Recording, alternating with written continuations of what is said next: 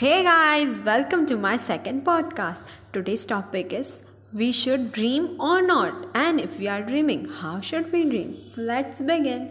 Shh, thak thak thak thak.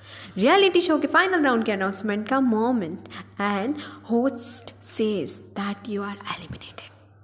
बेशुमार आंसू unlimited मायूसी लाइफ के हर रियलिटी शो में daily we go through an elimination right but each elimination gives us motivation. Now you know the reason of this elimination, why we are getting eliminated in somehow manner. The answer is because of our incomplete dreams.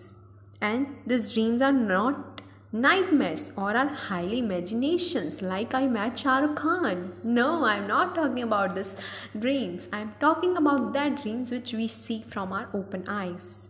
Yeah, so come to the point. What are incomplete dreams? Incomplete dreams means like sometime we are planning for something. For example, I wanted to become CA, and if I won't be able to do it, I will become a teacher. Here we are mistaking. Okay, here we are mistaking.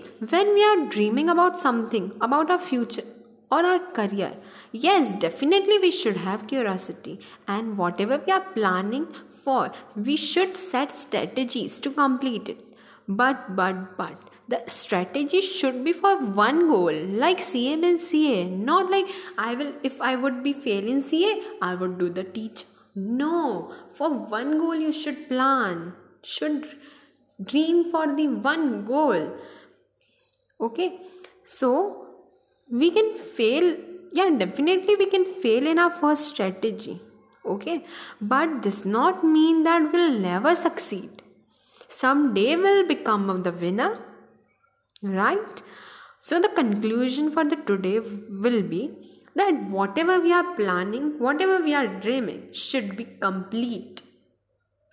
Okay, 2 lines I would say.